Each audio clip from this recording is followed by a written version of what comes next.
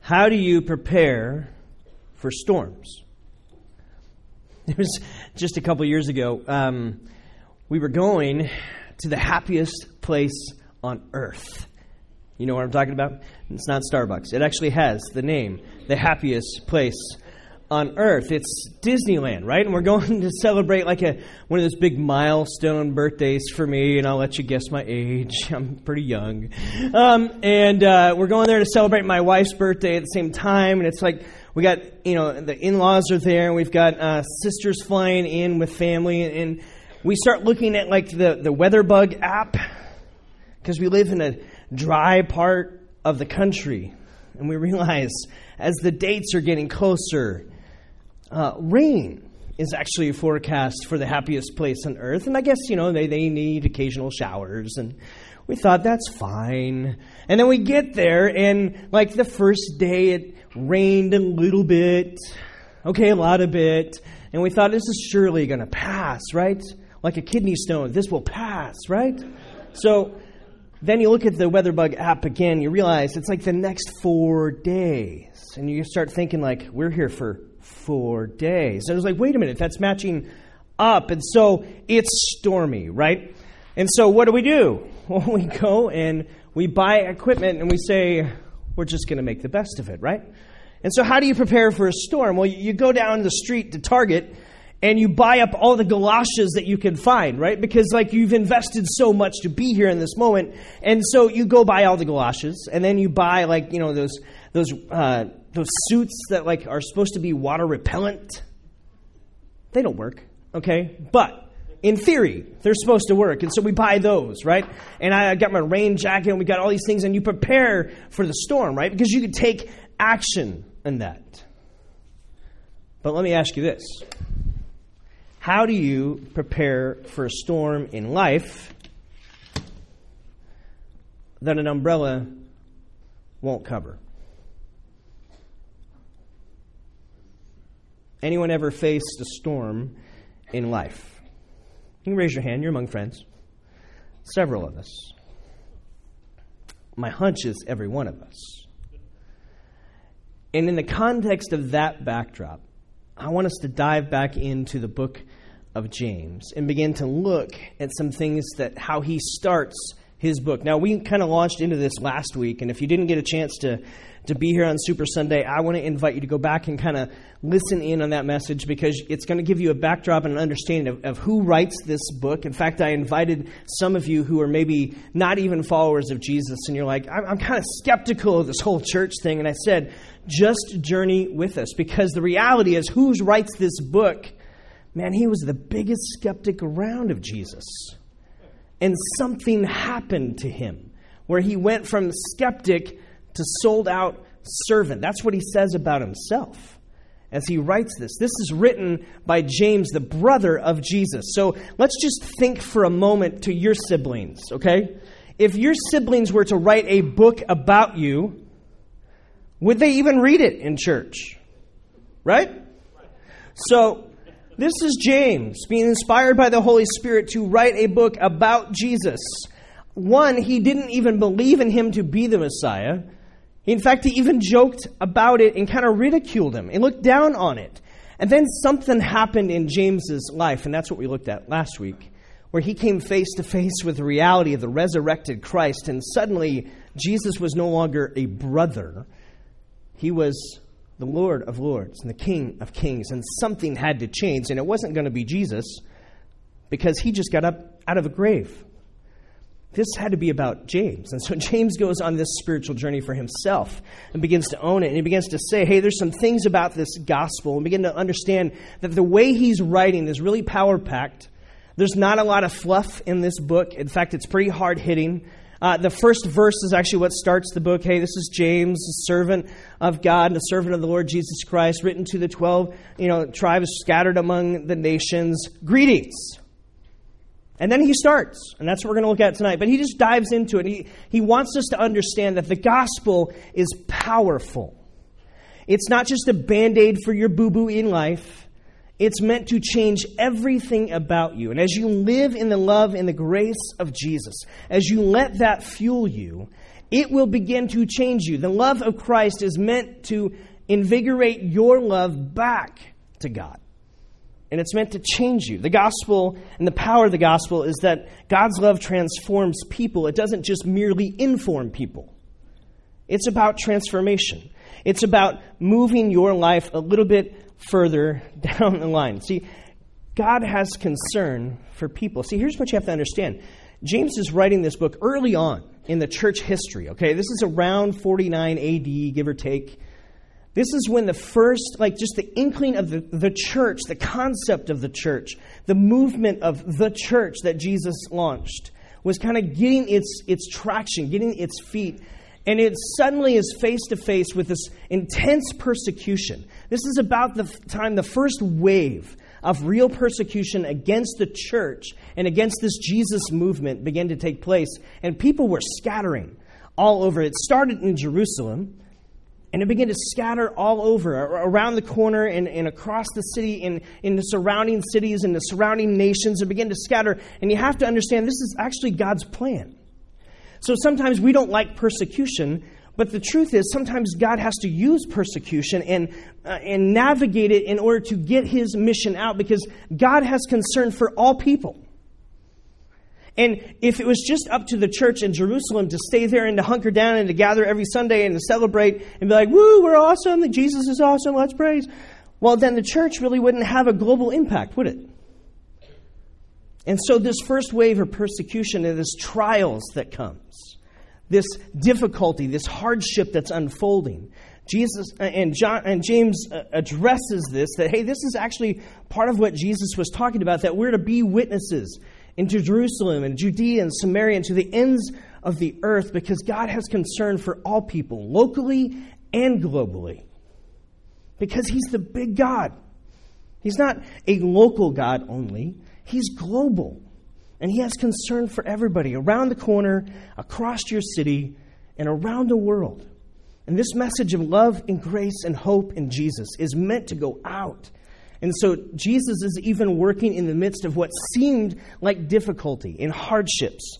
And James begins writing back to this, and he starts his book this way. So if you have your Bible, you can go to James chapter 1. Verse 2. We'll get there. We'll get a few verses done tonight. James chapter 1. And if you want to read along with us as we kind of go throughout this book, we may skip a couple passages. We'll come back to it, and we're just going to make our way. I kind of told you last week, I framed out about 14, 15 sermons. We're only doing 9. And well, it'll take us up to Easter, okay? So here's what he says. Consider it pure joy, my brothers and sisters, whenever you face trials of many kinds. Now, let me reread that, because you may have missed that. Consider it, what?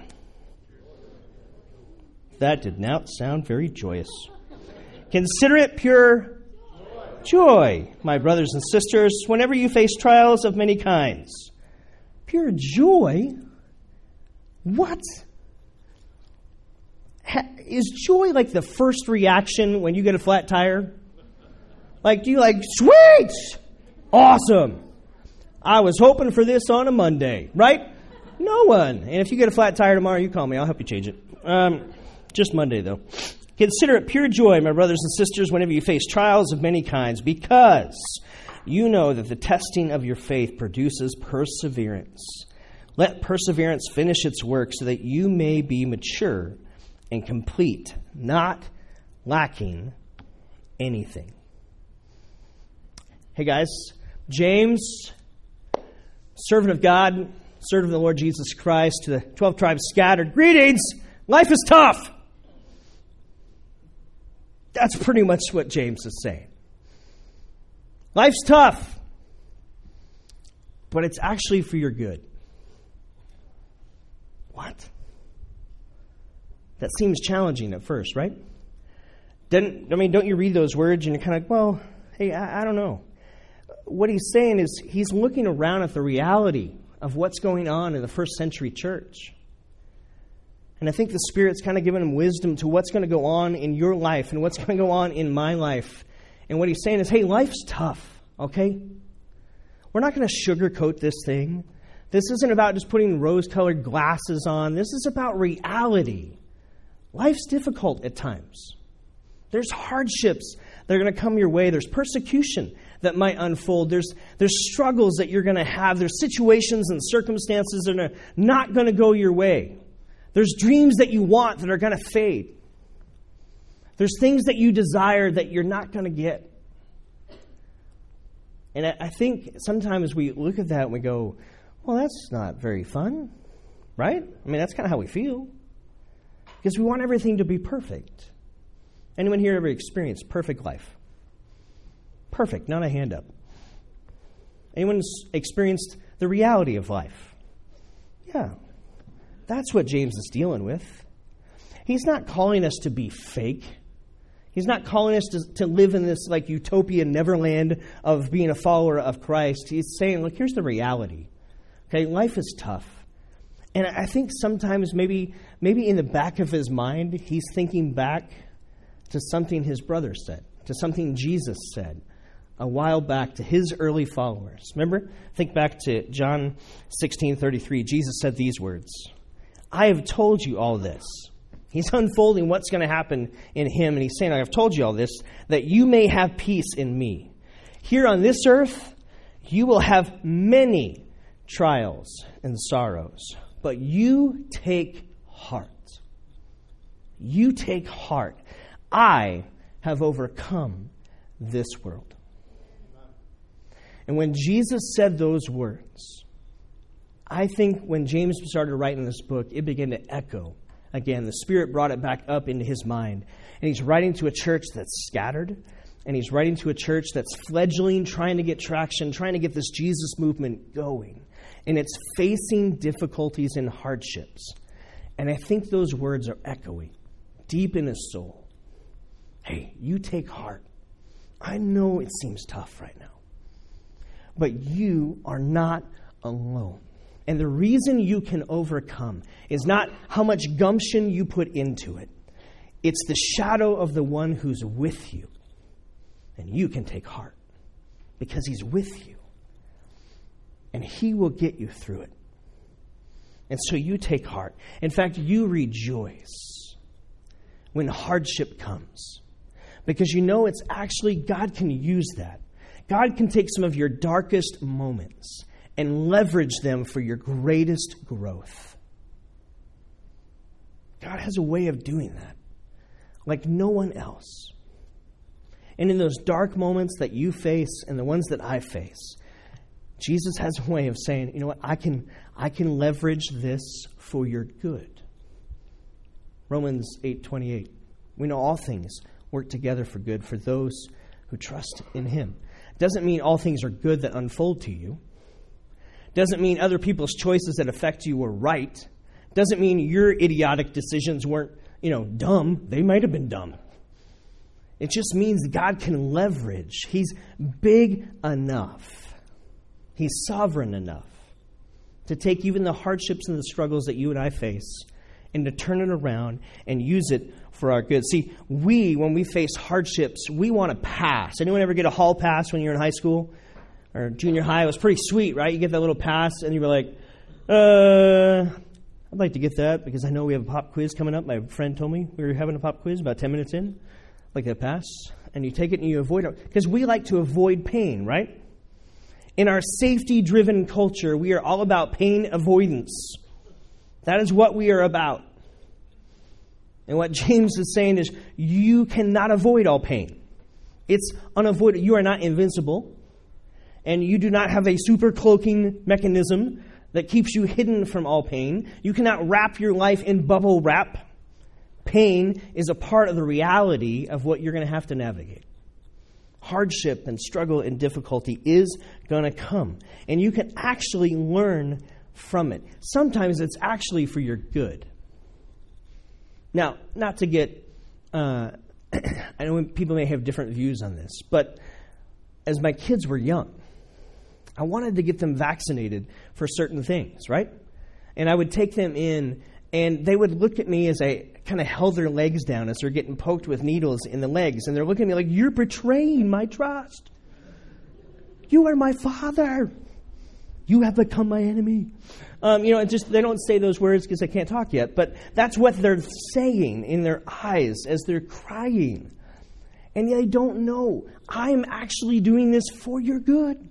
I know you hate me right now, but I'm trying to protect you from something worse. Anyone ever learn to ride a bike? Remember riding a bike? You get the training wheels on, mom, dad, aunt, uncle trying to help you ride the bike, and then they take those wheels off, right?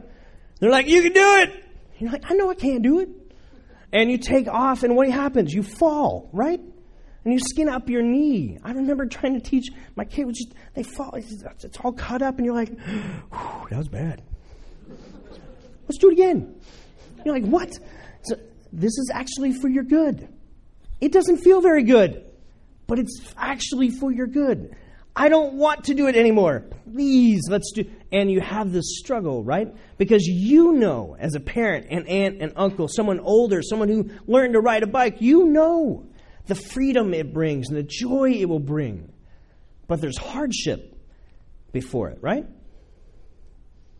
There's difficulty. Every coach knows this. That's why they run. If you've ever been on a sports team, they run you to death the first 2 weeks, right? Because they're trying to make you better. And in the moment, you don't like it. But you know it's actually for your good the older you get. And you have a perspective. And because you're understanding something that James is tying into here, you consider it pure joy when you face those trials. You don't have to go seek them out. They're going to find you. You don't have to be weird about this. But understand that when they come, it can actually be for your good. It can build up perseverance in your life. As you see God interact with you and lead you through these hardships and lead you through these struggles, that there's actually some life to gain in the midst of the pain we navigate. C.S. Lewis wrote these words, God whispers to us in our pleasure. He speaks to us in our conscience. But he shouts in our pain. Pain is God's megaphone to rouse a deaf world. See, God may whisper to us in our pleasures. He may speak to us in our conscience, but he shouts in our pain. And if you've ever experienced pain and discomfort and hurt and setbacks in life, I hope that you've experienced the fact that God is trying to make himself known to you. I hear from people all the time. Am I experiencing this hardship because God's angry at me? God's angry at sin. He's angry at the bitterness and the brokenness that it creates in the world, and he dealt with it with Jesus. God's not angry with you. Now, are there consequences to our actions? Yeah, there are. That's called life. Welcome to it 101. There are consequences. That doesn't mean God's angry with you. You know what? God's actually for you. God actually loves you. That's what we see in the scriptures over and over. Are there consequences to actions? Yes, there is. God's not the cause of your pain, but he is capable of leveraging your pain for your good and for your betterment. You consider it pure joy when you face these trials. And I know that seems hard to get your mind around. And I think you have to understand a difference here. We equate happiness to like the best of the best. And you have to understand that biblical joy, what the scripture writers are trying to say about this idea of joy, is not that you never have hardship. Joy is that you have an identity and a security and a sense about you and where life is going that goes beyond your circumstances. See, happiness is simply circumstantial and situational, isn't it? If you have the right situations and you have the right circumstances, then you can be happy. But listen, you can have joy when life is falling apart. And that doesn't mean you wish for it to stay that way all the time. And it doesn't mean you don't wish for some situations to be different. It just means that you have a providential understanding that it is your identity, that you are a child of the King. And it doesn't matter what my situation or my circumstances are, I have an identity foundation. It's not based on what's going on around me. I can have joy because I know I am sought after. I am loved. I am treasured. And I'm going to be okay no matter what. Because the guy who got out of the grave and said that he loved me, he's with me. His shadow is his presence with me, whatever comes my way. And so I can live with joy. I may not be happy in the situation that I'm understanding or living within, but I can live with joy. We can rejoice. We can say that this struggle is actually going to produce something better. That's why you work out, right? You have a struggle tearing down your muscles because you want them to be built up better. And so sometimes we have to understand this, that pain can serve a purpose. And throughout life, this is what God begins to come back to. I have this intent. See, it was never meant to be this way. Originally, you just go back to the creation story and you realize that we made decisions. As humanity, we chose to rebel. We chose to say, God, we can do it better. And God said, no. Remember, I set up some boundaries, and this is the best possible way to live life with me and to have paradise. And we chose differently. And sin entered the picture. And the reality is, on a very macro level, sin messed everything up for you and for me and for the people around you and for this world. And we can look at our world and go, our world is messed up. You know what? It is. Because on a macro level, sin messed it up. That's why Jesus came. On a macro level, to set things right one day. And He will.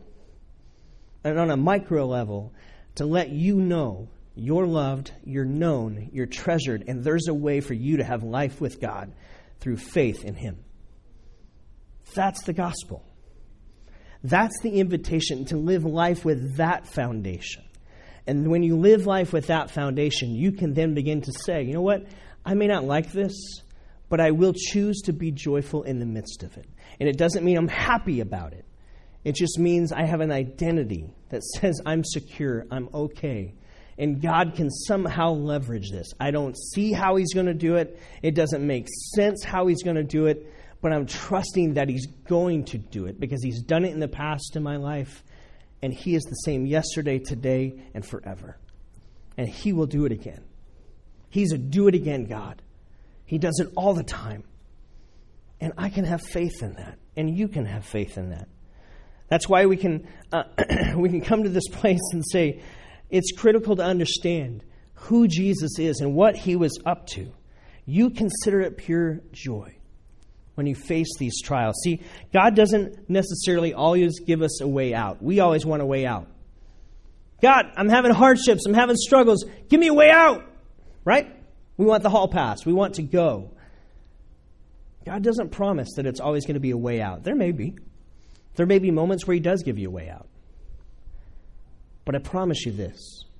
God always promises that He will get you through it with Him.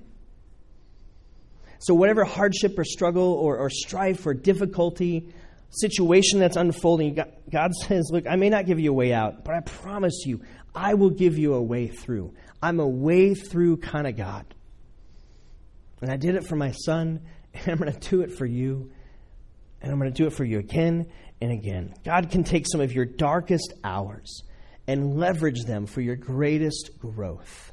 How many of you would just say amen to this statement? You know what? I've had difficulties, and God met me in the midst of them. And I'm a better person because I went through it. I think a lot of us can give that testimony. Now, does that mean I want to go seek this stuff out? No, don't be dumb. But it means when it happens. It's not if, hardships come your way. You consider it pure joy if some things happen. No, you consider it pure joy when trials come your way. Because God will actually leverage them to help you. He promises to be a way through for you. He will help you. Now, what's fascinating about this text is James goes on, and I want to look at this next part because there's a couple tangible, I think, simple things that we can gain as we go through trials and hardships and difficulties that we face in life. You may not see the connection right away because I didn't see the connection right away for lots of years. But James continues to write, and he talks about this idea of wisdom, right? And in a lot of ways, sometimes we take this text and we look at it from wisdom and we go, see, we need to pray for wisdom. And you do. We did a wisdom series a few months back. You can look it up if you want. And we need to pray for that. But I think in a lot of ways, James is actually tying this a little bit to what he's just said. Hey, life is tough. And when life is tough, you need to trust that God's at work behind the scenes. And he can actually leverage this for your good. And it will help you in life. It will build up perseverance. And not just perseverance so that you can take on bigger trials and bigger difficulties, though some of that is true. But it'll actually begin to produce something in you. It'll actually take you to a place where trials carry a potential to build up our weaknesses, help us build up endurance, and fill in our character, don't they? They have a way of filling in the gaps sometimes within our character, within how we see the world, right? He goes on and he says some words here, verses 4 through 6. He says, look, I want you to let perseverance finish its work so that you may be mature, complete, not lacking anything. If any of you lacks wisdom, you should ask God, who gives generously to all who without finding fault. It will be given to you. But when you ask, you must believe and not doubt, because the one who doubts is like a wave of the sea blown and tossed by the wind. That person should not expect anything. Such a person is double-minded, unstable in what they do. He said, look, ask God for wisdom. Seek it out. Trust that he's going to provide it for you. See, trials have a way of giving you some wisdom, some life experience. Let me define wisdom this way. Wisdom is an understanding of how the world works and the ability to navigate it well. It's an understanding of how the world works and gives you the ability to begin to navigate it well. How many of you would say in your growing up years, sometimes you were a little not wise with your finances? Okay? I'll raise my hand for that. Now, either I can learn through the trials that brought about and the consequences that brought about, and I can learn from that, and it helps me see the world better and to be able to navigate it better moving forward, or I can continue to repeat the same cycles, right? And so in a lot of simple ways, if you look back over your life, whether it's in sports, whether it's in your job, whether it's in school, whether it's finances, whether it's in any different situation or circumstances at work that you face, I bet you learned some wisdom through some difficulties that you went through. Because it let you see the world in reality and give a bit better, bigger scope to it. And it helped you figure out how to navigate it better. What we always say, hindsight is what? 20/20, right? That in a lot of times you go through things and you look back and go, man, I sure could have gone through that better, right?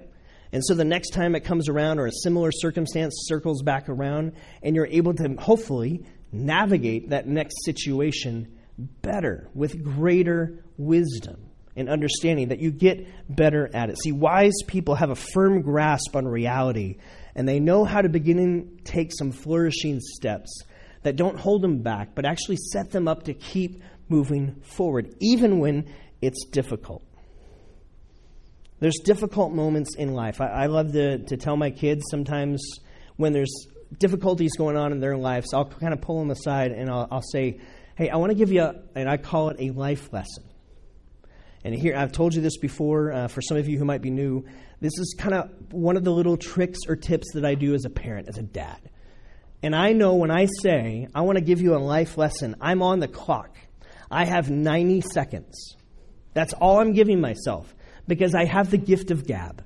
And I could go for a long time and I don't want this. You know, the rollover eye thing and the drifting away into space. And so I say, I got 90 seconds to teach a life lesson. And all I'm trying to do is impart wisdom. Okay, yeah, you have this issue. And you can either have the conversation this way, or you can continue to ignore it, and it will get worse. And so maybe sometimes you need to have the difficult conversation earlier, and actually to help you navigate it better. Think about it. And then I'm out. That's my job as a parent, is to help coach my kids. I want them to grow in wisdom, because I want them to be able to understand life and navigate it better, right? And James is kind of writing, look, this hardship's going to happen. Here's one of the things I wrote down. Trials can give us wisdom to let go of things that fade. sometimes in the midst of our hardships, God might be trying to get our attention to say, you need to let go of some of the things that you are holding on to that you think are so important, that matter so much to you, and they don't matter in the end. You've spent your whole life building this, and yet you've missed the relationships around you.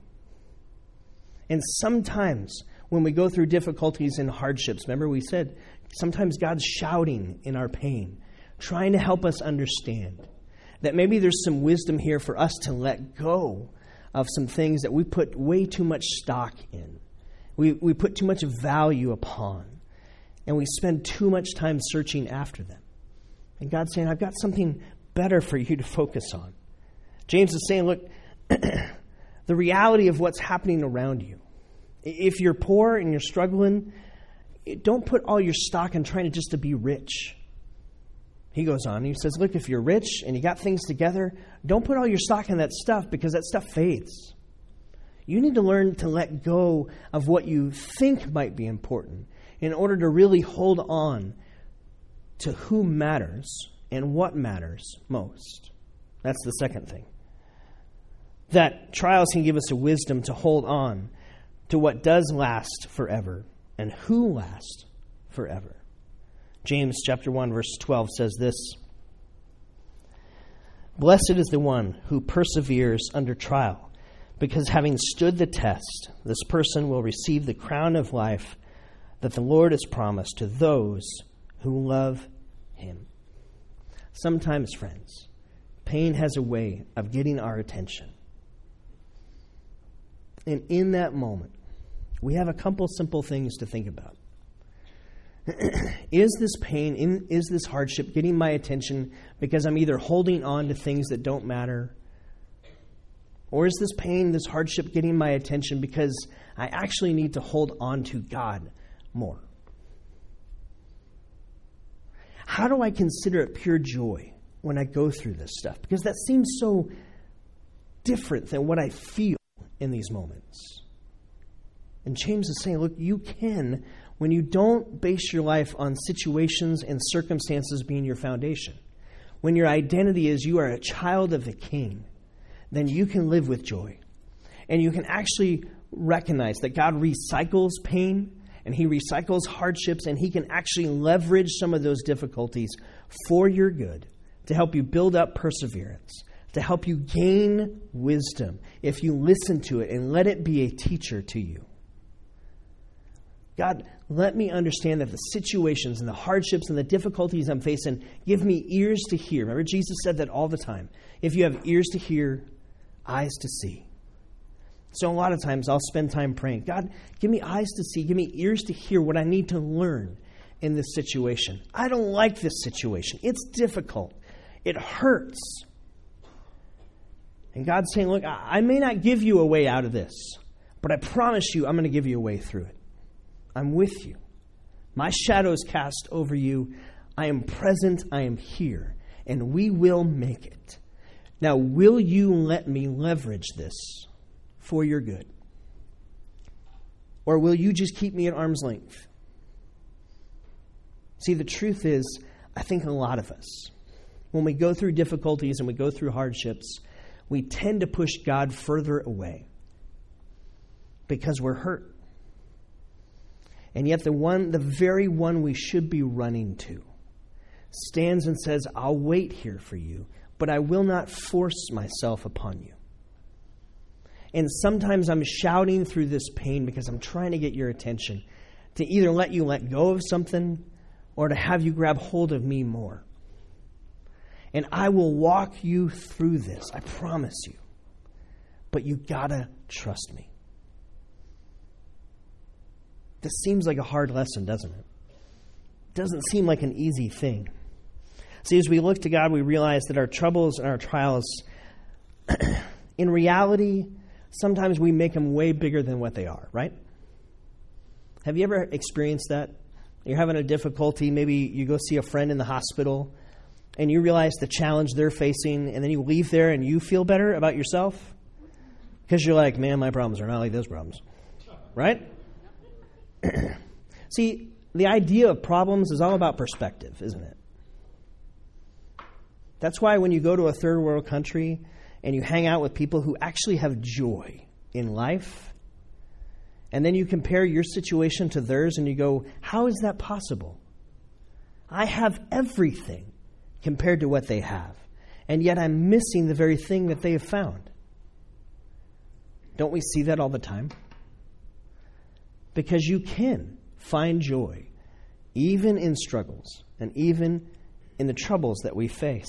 We follow a Savior in Jesus who bought you with a price, who sealed you with His Holy Spirit, who made a deposit upon your life and said, I will get you home, period. You will be with me. We follow a Savior who is Himself known as the suffering servant. Jesus understands pain better than anybody. He does. And I think sometimes we forget that. One of the places in Jerusalem where I was a few weeks ago that I think was the most impactful to me was sitting in the pit in Caiaphas' house where Jesus would have been lowered into before He was taken to Pilate. Probably for about 5 or 6 hours He was down there. And He was down there for me. And to stand there and realize this isn't just something on a page. This isn't just something, a story that I've been told. This is a reality that Jesus went here, stood here, alone, isolated, facing everything in the world that was going to unfold in the next 24 hours for Him. And He did it for me. Jesus understands pain. He understands suffering. He understands difficulty. He understands hardship. And He says to you and to me, you take heart. I've overcome this world. And when I overcome this world and I partner up with you, we can get through anything. And that you can take to the bank. And that is an amazing reality that now sets us up to realize what James is saying. I can consider it pure joy when I face these trials because I don't face them alone. And I may not have the get-out-of-jail-free card, and I may not have the past that gets me out of circumstances, but I have the Savior who walks with me, who promises I will get through it. And when I go through it with Him, I actually get better at being a better reflection like Him. My character gets filled in more. My hardships He leverages for my good because God can recycle all that. It's amazing how He can do that. Even some of the things that you wouldn't wish upon your enemy. And if that has happened to you, I'm so sorry. But I'm telling you, that does not define you. It doesn't. That's something that happened to you. But Jesus can get you through it. You can consider it pure joy. Was it right? No. It was 100% wrong. But you're going to be okay. Because He's a God who can get you through it. So in a moment, we're going to observe communion. We're going to sing a song called Take Heart. And I want you to take heart, friends. I know life is tough. Can I just echo the words of James? Hey, greetings. Life's tough. And I know it's difficult. For some of you, I know you walk in here every week and you carry a weight that no one sees, but you feel like nothing else in your life can ever lift it from you. And I'm so sorry. We want to be a church that helps you not have to carry that alone.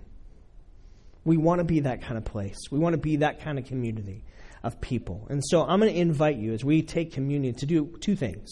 One is maybe you just want to take communion tonight and just recognize that we have a suffering servant Savior who says, I understand pain.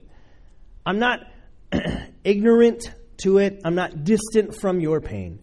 I actually hurt with you. And I promise you, I've got enough power to get you through it. You walk with me. And I want you to hold that bread and to take that juice and remember that He died for you, to empower you. That's the gospel. To empower you to now live differently because you're living with him now. And so as our worship team comes back up, the second thing I want you to do is if you're here tonight, and we don't do this all the time, but I want to do it tonight and maybe another time in this series. If you're here tonight and you need someone just to pray with you. I know my friend Sandy is on our prayer team. She's going to be down here. My friend Charlie is over here, and they're on our prayer team, and they would just love to pray with you. You don't have to tell them details. Just say, hey, make up your name. We don't have name tags. Make up a name. And just say, hey, I just need prayer for this, and I'm just struggling. We just want to pray for you. I'll be down here. I'd love just to pray with you. And so during communion and during this final song, we're going to kind of be over in the outskirts. You just come find us. And we'd love just to pray for you tonight. So take communion, hold that, and just recognize Jesus promises to get you through. And as you lean in, if you want to be prayed for, we'd love to pray for you tonight. Make sense? So, Father, as we move into this time of communion and of our final worship song tonight, God, would you help us be a people that take heart, that consider it joy when we face these difficulties, knowing that you are a God who promises to get us through it. You can leverage it for our good. Help us to lean in and to gain wisdom from it. We don't wish it, but we will take it because we take it with you. And so, Father, as we remember you and the suffering that you did, Jesus, on our behalf, to rescue me, to rescue us as followers of you, we worship you. We worship you.